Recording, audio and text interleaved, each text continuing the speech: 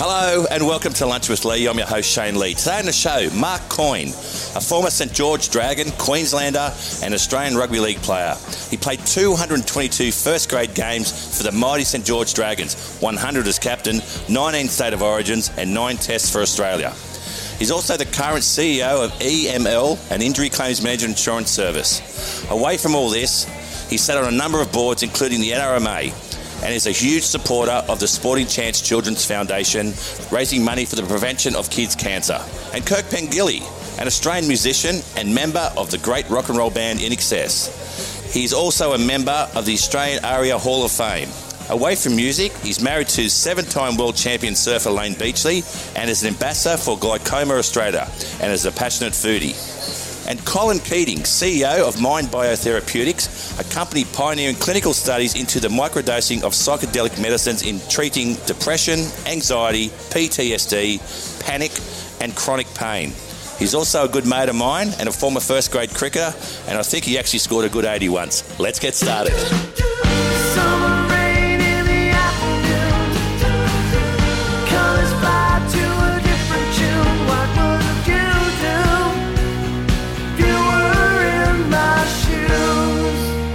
And welcome to Lunch with Lee. I'm your host Shane Lee. Today on the show, Mark Coyne, a former St George Dragon and Australian Rugby League player. Welcome, Mark. Thanks, Shane. Great to be here. And Kirk Pengilly, an Australian musician and member of the rock and roll band In Excess. Welcome, Kirk. Thanks for having me. And Colin Keating, CEO of Mind Biotherapeutics, a company pioneering clinical studies into the microdosing of psychedelic medicines, and is a former first grade cricketer, and he tells me he scored a brilliant 80 once. Welcome, Colin. Thanks, Shane. That's great. Now, I want to start off with you, Coyne, because I'm a huge Dragons man. Yep.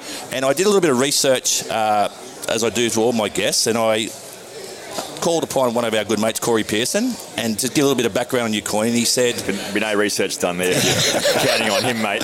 He said Coyne was the best captain that he ever played under. He said you ruled with an iron fist. He said you're a leader of men. And he also said, you're lucky you got Kirk on the show because you've got some personality.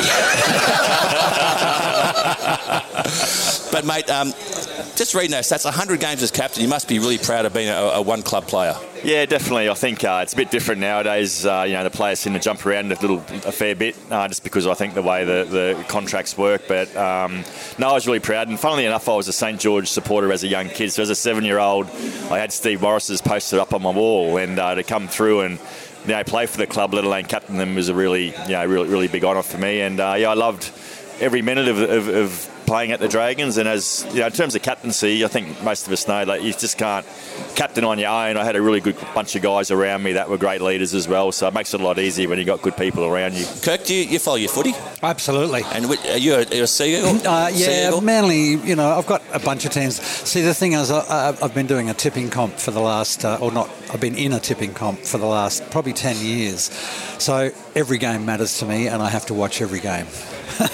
Well, now talk about one-eyed supporters being Manly. Colin's from Melbourne. Colin, you're a Collingwood supporter, mate. I am a Pies man. You don't get more one-eye than that, do you? No, and I think we'll live off these first 2 rounds for the rest of the season. It's been a good start. Can I tell you a funny Manly story, Shano? Yes, please do. Kurt will love this. But we played at Manly one year in 1994 it was, and that was my first year as captain. And... playing at Brookie, and Brian Smith was our coach, and he brought in a motivational speaker because we'd lost our first few games of the year. He brought in a motivational speaker, and he came in and he revved all the boys up. And it was the first time we ever had music in the dressing room. We ran out at Brookvale Oval, and he had Bon Jovi, Living on a Prayer. So we were all pumped up and all that, running out. Bad taste. 25-0 at half-time to the Eagles.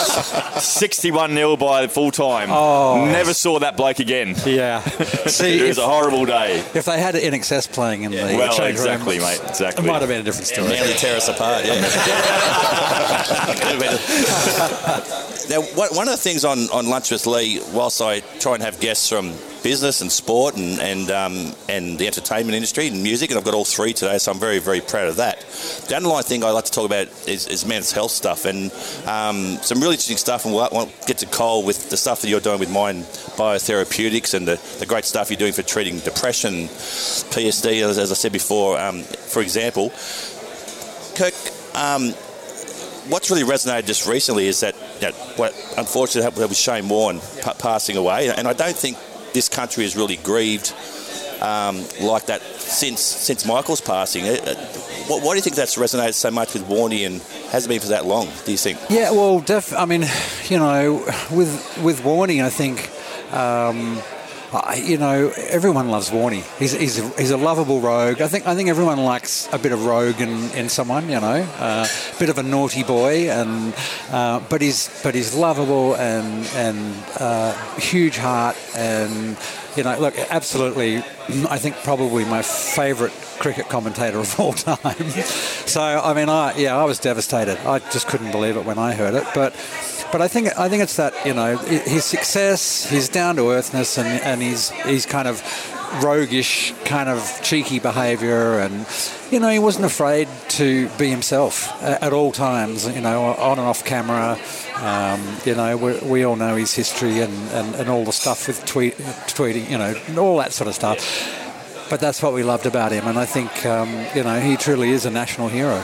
Yeah, and Corny, you were talking about the sort of the whole, I suppose, depression that comes with it. You're seeing that a lot in young kids these days in sport, particularly with the head knocks and concussion. And you being in I suppose, injury claim space, are we seeing more and more of those sort of claims happening in everyday business? Yeah, so the business I look after, Shane sort of looks after people who hurt themselves at work, and obviously that's both physical and mental health injuries happen in the workplace. So yeah, we're definitely seeing an increase in mental health claims, and I was just saying before how there seems to be more mental health programs than ever that are going around different people doing them, but we're still getting people seem to be getting sicker and sicker. So there's obviously still, I think, a lot of work to be done in that space, and I think we're only on the tip of the iceberg in terms of how we help people become more resilient, you know, in dealing with that stuff. And Cole, what's Mind Biotherapeutics in a short version? Yeah, so we. Our vision is to find better outcomes from a mental health perspective. So there's recognition that we're just not doing enough in the space currently. We're focused on funding research into the use of psychedelics, as you said, in terms of achieving those better outcomes. And the research is really compelling at this point. You know, significant advancements in North America and Europe.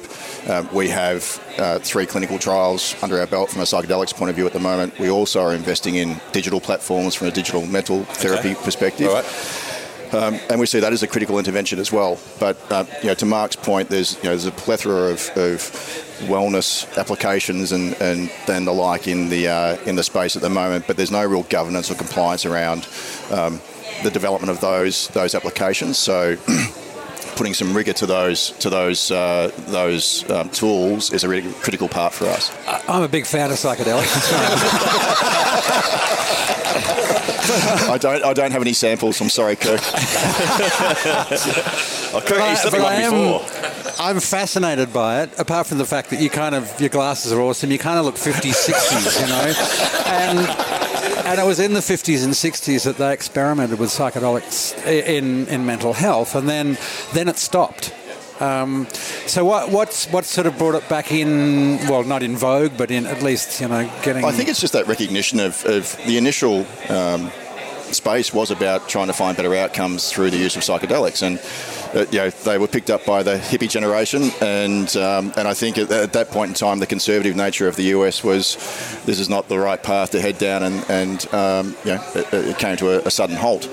But educational institutions in sort of over the last 5, 6, 7 years have recognised some of the work that was done leading up to that, sort of those substances being banned from personal use, and have just picked up on the notion of there's more to this. This is not just about treating the symptoms of mental health conditions. It's actually getting to in some cases, regeneration from a neuron perspective and reprogramming pathways. So I think it's no real surprise that it's evolved quite quickly in terms of being picked up again and starting to progress towards what will be potentially acceptable use of the substances for the treatment of the conditions going forward. And again, not just treating the symptoms, actually getting to root causes, reconditioning physical neurons from a brain perspective.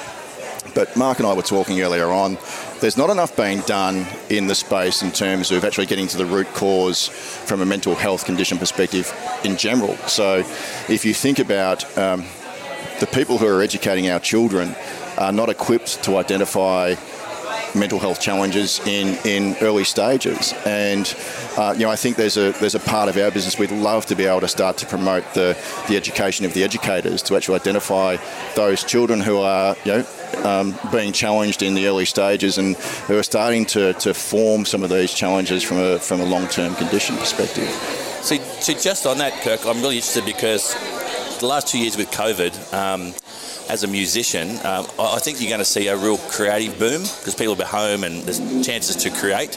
I think you're going to see a real boom in depression as well because people haven't been able to be out there in front of crowds. It's starting to come back now, but is that the way you see it? It must be tough for an entertainer not to be able to entertain. Yeah, look, I don't do much of that anymore. I've kind of retired from it. But I feel for all the musicians because it is all about performing and performing together like a band, like a team, and collaborating, and then also performing live to people, to an audience. So yeah, I think it's been completely horrible for the whole entertainment industry, theatre, music, everything. Even obviously to an extent films, although some films have gone on to be made during the COVID period. But I think, mental health's just out of control. The statistics that Lifeline apparently have, with the call-ins that they're getting is triple what it used to be, and all that sort of thing. So it's really difficult, and it's been really difficult, and it's really changing the landscape for everyone. Nothing will ever be the same again. We might just take a quick break now, and we're here at probably my favourite restaurant in Sydney, District Brasserie, and hosted once again by Sam, who always does a fantastic job. Now, on the menu today, boys, we've got a fantastic some Toshima hanger steak from Andrew's Meats. It's cooked in the Jospa charcoal oven over some coals, so that's fantastic. I think we'll start with some oysters. The sashimi is fantastic here too, and I think we'll obviously be washing it down with a nice O'Brien's beer. Oh, and Sam, don't forget the chips, mate. We love the chips here as well. John O'Brien is a legend of Australia's beer industry. In 2003, he dreamed of producing a great tasting beer that could be enjoyed by everyone, free from the ill effects of mass-produced wheat and barley. John began a brewing journey blending unique aromas and flavours offered by ancient grains such as sorghum and millet. He perfected recipes over time which have led to 40 local and international awards, including 3 gold medals at the Australian International Beer Awards, a gold medal at the Indies, and a silver medal at the Beer World Cup. Proudly 100% Aussie-owned, made in Ballarat, O'Brien Beer is Australia's most awarded gluten-free beer and widely available around Australia through major retailers and online at rebellionbrewing.com.au. O'Brien Beer, the beer that loves you back.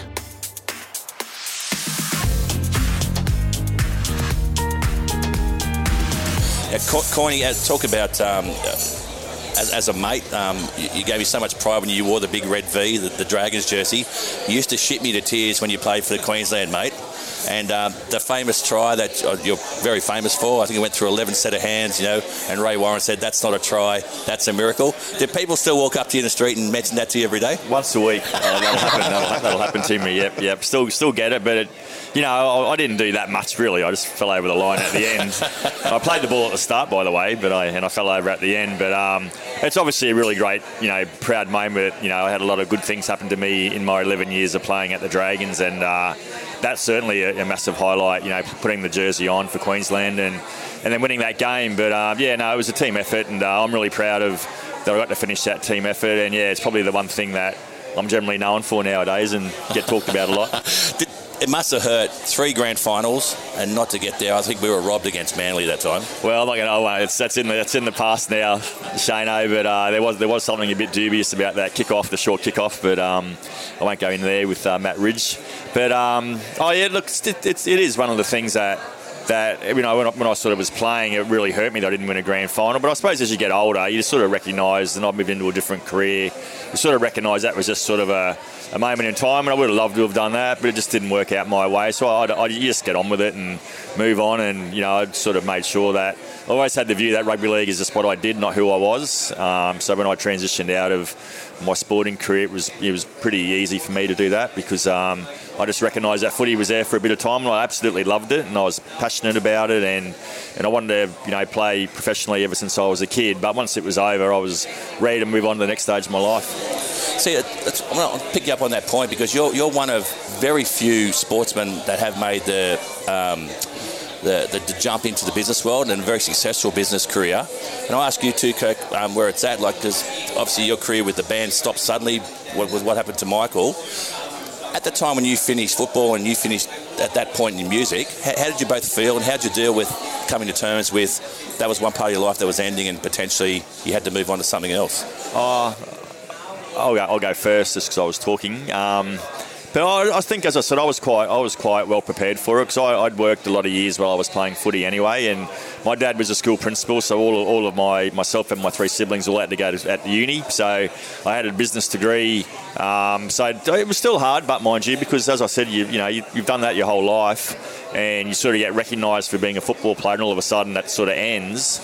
But I was probably more prepared than a lot of players are nowadays, because they get thrown into the game now, and they don't get the chance to go and work anywhere else. So I had a bit of experience at least with that. So my transition was pretty seamless. So I was lucky in that regard. And I always had always needed to have a plan B, because I think the average career is about 2 years in professional sport, particularly with league and union and other codes. And so you got to recognise that you could be out in 2 years. So what do you do then? So I've always had a big, strong view about having a plan B. And when I talk to young kids, I talk about plan B. So I did that, and I was able to, transition pretty seamlessly, which has been good. And Kirk, how did you find that point in your life? Yeah, complete opposite, because we didn't plan for it for Michael's death, so it was a massive shock. So apart from dealing with the death of your one of your closest friends, we always felt we were a band of brothers. There's 3 brothers in the band, but it was 6 brothers. So had to get through all of that first, the grieving, the anger, all the emotions you go through with the passing of someone close. And then from there, it was actually, I guess, in a way, Barnesy got the ball rolling. He called up and said, "Hey, guys," as he yells. I won't try and do his Scottish accent, but he yelled down the phone at us that he was doing Mushroom Records, which was a big Australian record company started by Michael Gudinski, who passed away not so long ago. They were doing a 25-year anniversary of Mushroom Records, and we'd recorded a song with Jimmy, and he wanted us to come to Melbourne for the big concert, for the big celebration, and perform it with him, and maybe do a couple other songs. So we hadn't performed in at least a year after Michael passed away, and I think there was a while there where we were sort of going like, it's all over, or how can we continue? What do we do? How can we can't replace Michael with no one will ever be the same. There won't ever be that. Shame he's going to say him. He could have replaced him. How to replace one of the greatest frontmen of all time. It did cross our minds. Definitely not me. Yeah. It was a tough choice. Jimmy, Shane. But anyway, so we went and did that show with Jimmy in Melbourne, and it was the first time we'd performed live, and we were really nervous, and we'd done some rehearsals obviously and all that, and we got up, and the crowd response was just incredible, and so we went, okay, so I know Barnesy's pretty famous in Australia and all that sort of thing, but we won't use him. Let's try something else. And so we went. We did a couple of things. We did open the stadium, the Olympic Stadium in 2000 with Terence Trent D'Arby, who's an American singer, and that would have been something we would like to have explored further, because we really got on well with him, but he was in his solo space doing a solo record and blah, blah, blah. And then we found John Stevens and worked with him for 3 or 4 years. And then we went and did came up with a concept for a kind of a real rock style search for a singer around the world. And that went really, really well. And the album that we did with the singer that won that show, he was a character. He was a nightmare, but a lot of fun. and a great singer and a good fit. So we toured with him for a bunch of years until we more or less finished in 2012. There was no plan. It was just like, and to some extent, I don't think we ever had a plan other than we believed we were going to make it and we were going to try and be the biggest band in the world. And I think for a minute we were, it was fantastic. But that was the period with Michael. It was never obviously as big after that, but we still managed to sell out arenas around the world with JD, and it was great fun. And we felt like we kept the legacy alive and without doing any damage to it. And yeah. If you're enjoying this episode, why don't you check out a previous one where I interviewed another St George supporter, Stephen Ferris and Andrew Gordon, where we talked about all things music, business and sport. I think you're really lucky if you have a chance to do something you're totally in love with, whether it be music or, for me, it was cricket, and Coyne, you with football. And Cole, you were saying just off air before, this job you're doing now, running Mind Biotherapeutics as CEO, and I know you have a personal attachment to depression and stuff that goes. Maybe just explain why this is the ultimate role for you. Yeah, it's really interesting. Getting up every morning is nothing like going to work. I've lost a number of mates over the last 10 to 12 years to suicide, and a brother who's suffered terribly from PTSD. And so it was a natural fit. And I was saying to Mark earlier on that my wife said, things happen for a reason, and this job has kind of just evolved over the last couple of years. So it's incredibly exciting to be able to be in a position where we might be able to influence a better outcome for people who are suffering from those conditions and those support networks as well. So Coyne, who were that Queensland team that was so dominant through that period that gave me so much anxiety myself personally? Who were the real big leaders and sort of guys that you looked up to when you first came into that sort of group? When I first started playing? Yeah, probably, the people that you'd expect, Wally Lewis and Mal Meninga, Bobby Lindner. Probably Mal was the guy that I've got the most out of. He was a really great leader, and I was really fortunate to be part of his coaching staff when he won, the 9 out of 10 series with Queensland when he came back. But yeah, Mal was really good, and you just learn a lot. And I remember going into camp, when I was only about 21 in my first camp, and I didn't know what was going on. What am I doing here? Like, you just feel like you're completely out of your depth. And all of a sudden, you're with Paul Vorton and Wally Lewis and all those sort of guys, and you slowly sort of start to fit in. It takes a bit of time, but you slowly start to fit in. And I just watched and learned. And one of the really interesting things for me, Shane, I learned when I went into my first Origin camp is how much work they did on just the basic ball handling skills. And at St George, we didn't really need to do that. And I think that's why we didn't probably go very well when I first started at the Dragons. But just all the work that Queensland did, just on the basic skills, and I learned a lot. And they said you actually got to keep practicing those things. So if you don't practice them, it'd be a bit like playing a guitar, I suppose, or whatever. You just got to keep practicing those things. And then as I suppose we got Brian Smith come to St George, he was very big on that stuff as well. So I learned a lot from those guys just around the basics of football, and you shouldn't overcomplicate the game of rugby league. It is around the basic handling, but it's also about just run hard and tackle hard. If you run harder than the other team and tackle harder, you'll win the game. 100%. If you look at Steve Smith, currently is the number one batsman in the world. He hits more balls than anyone else. It's as simple as that. He just does the basics right. Does it in the nets every day, right? In the nets every day. Yeah. Quick question on Mal Meninga. I'm interested in this. He seemed to have a broken arm for about 12 years. Yeah, he did. he wore that well, didn't he? Oh, hey, don't worry, I copped it off him a couple of times. I want to ask you, I always say for my kids, I've got three lovely kids, and I'm making 3 rules for them. 1, education is a non-negotiable. I want them to play a team sport at some stage, and I want them to do an art. So I wanted to understand the breadth of different people. We'll talk about opposites. Now, you're a musician, and as a musician, you've got to be totally emotional, and that's why. But as a sportsman, your wife Lane, to be really successful, I think as a sportsman, you've got to be somewhat unemotional. Is that why you think you and Lane, the opposites attract there? Is that how it works? Oh, wow. When we first met, it didn't go well.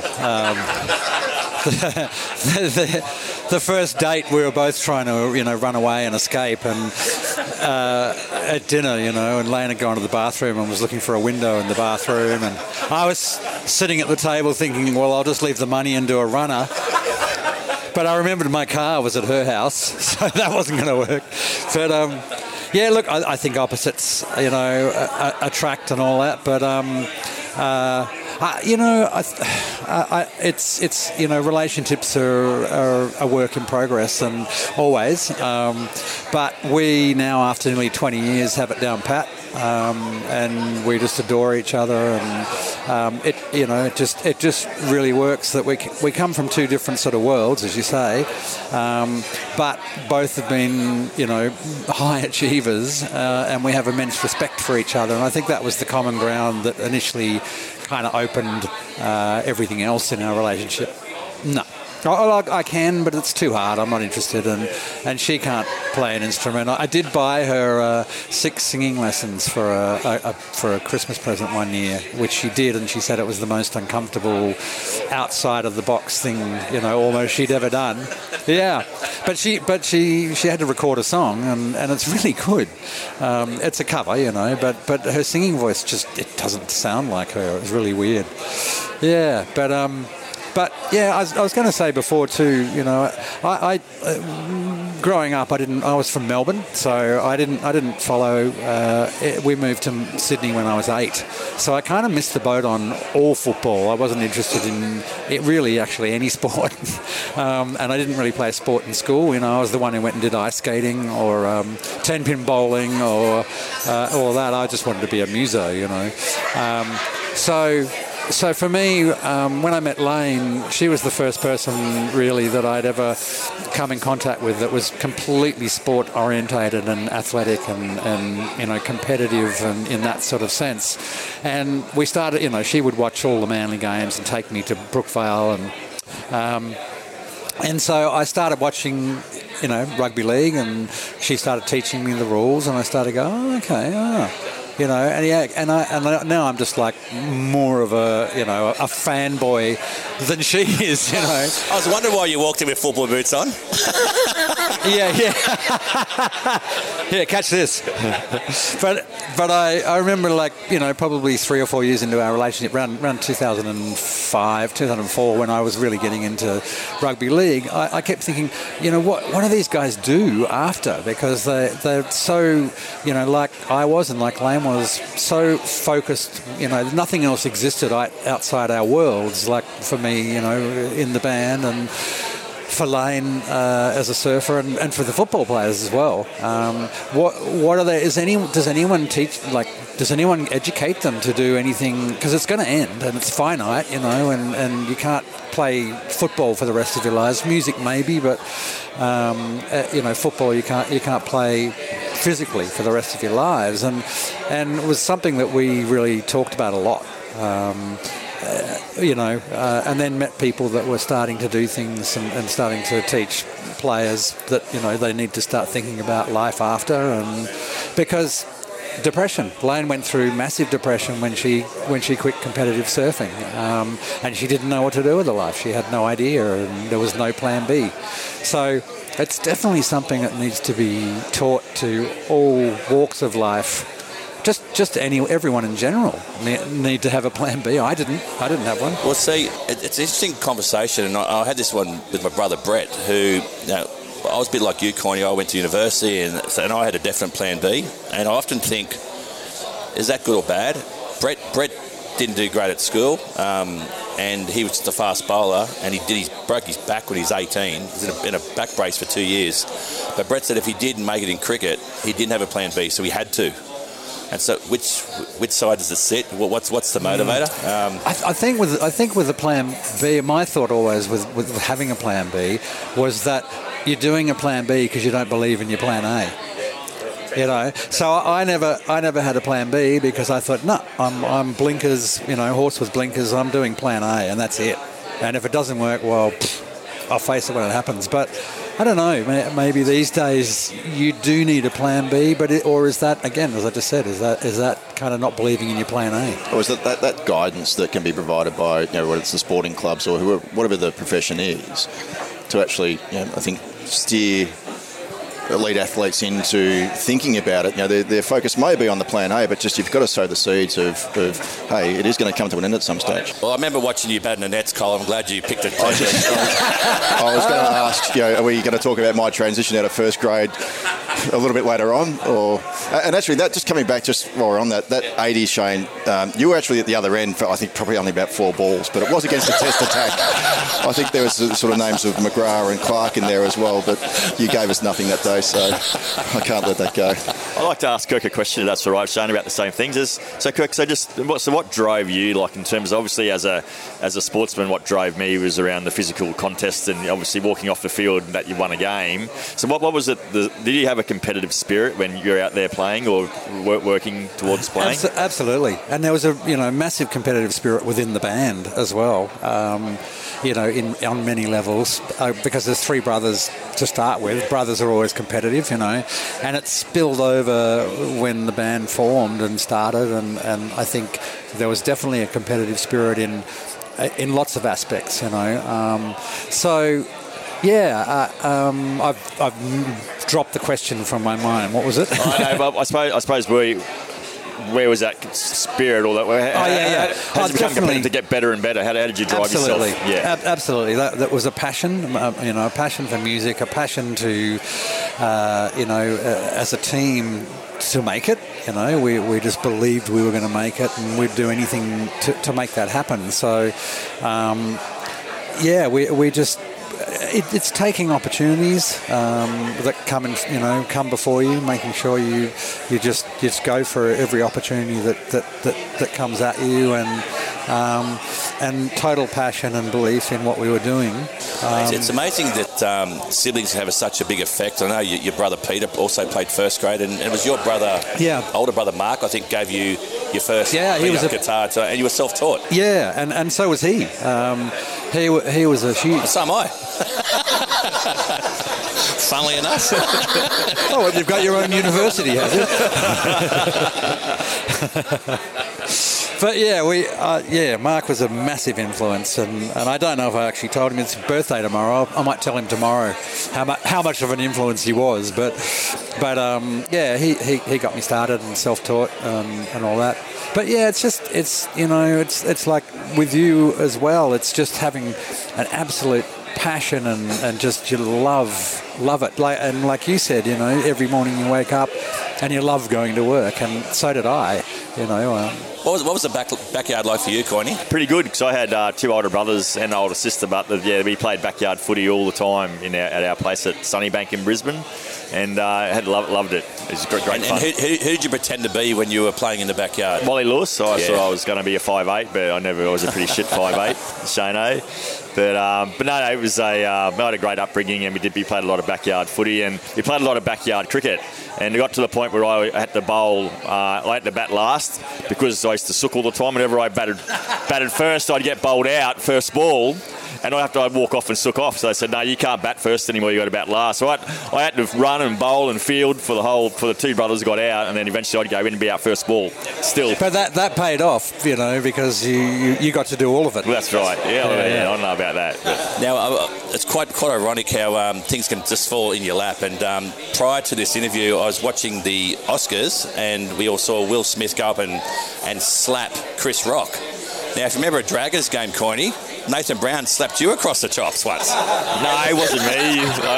I'd left by then, Shane. But I slapped some of my mates. One of our mates, Corey Pearson, sent me a meme, and had the meme of the slap with Chris Rock, but then also next to it had the meme of Nathan Brown slapping Trent Barrett. So I couldn't stop laughing when I saw it. It's so similar. Poor old Brownie. Now, I ask everyone who comes on Lunch with Lee the same question. I'll start with you, Kirk. If there was a young boy or girl who wants to go into the world of music, what advice would you give them? Don't. No, I'm just joking. Look. It's a really hard one, because it's a different playing field now than from when I started. Our whole thing was word of mouth, and that was created by playing a gig every night, because every pub had gigs every night back when we started, you know. So it's sort of different, but I think most of all, you've just got to believe in yourself, and you've got to be passionate and love it. Otherwise, don't bother.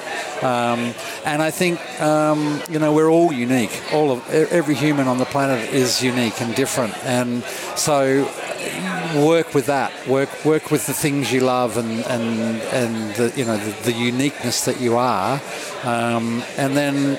Yeah, and I think that's really important.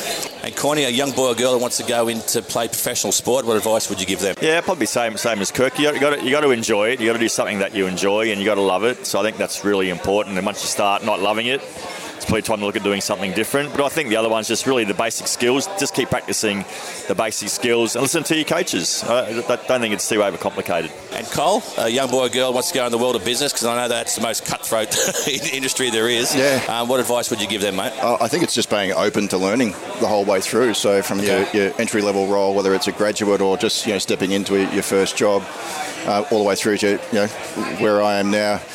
I learn every day. There's, I think, recognise that there's always smarter people in the room than you, and there's always a lesson to be learned along the way. So well said.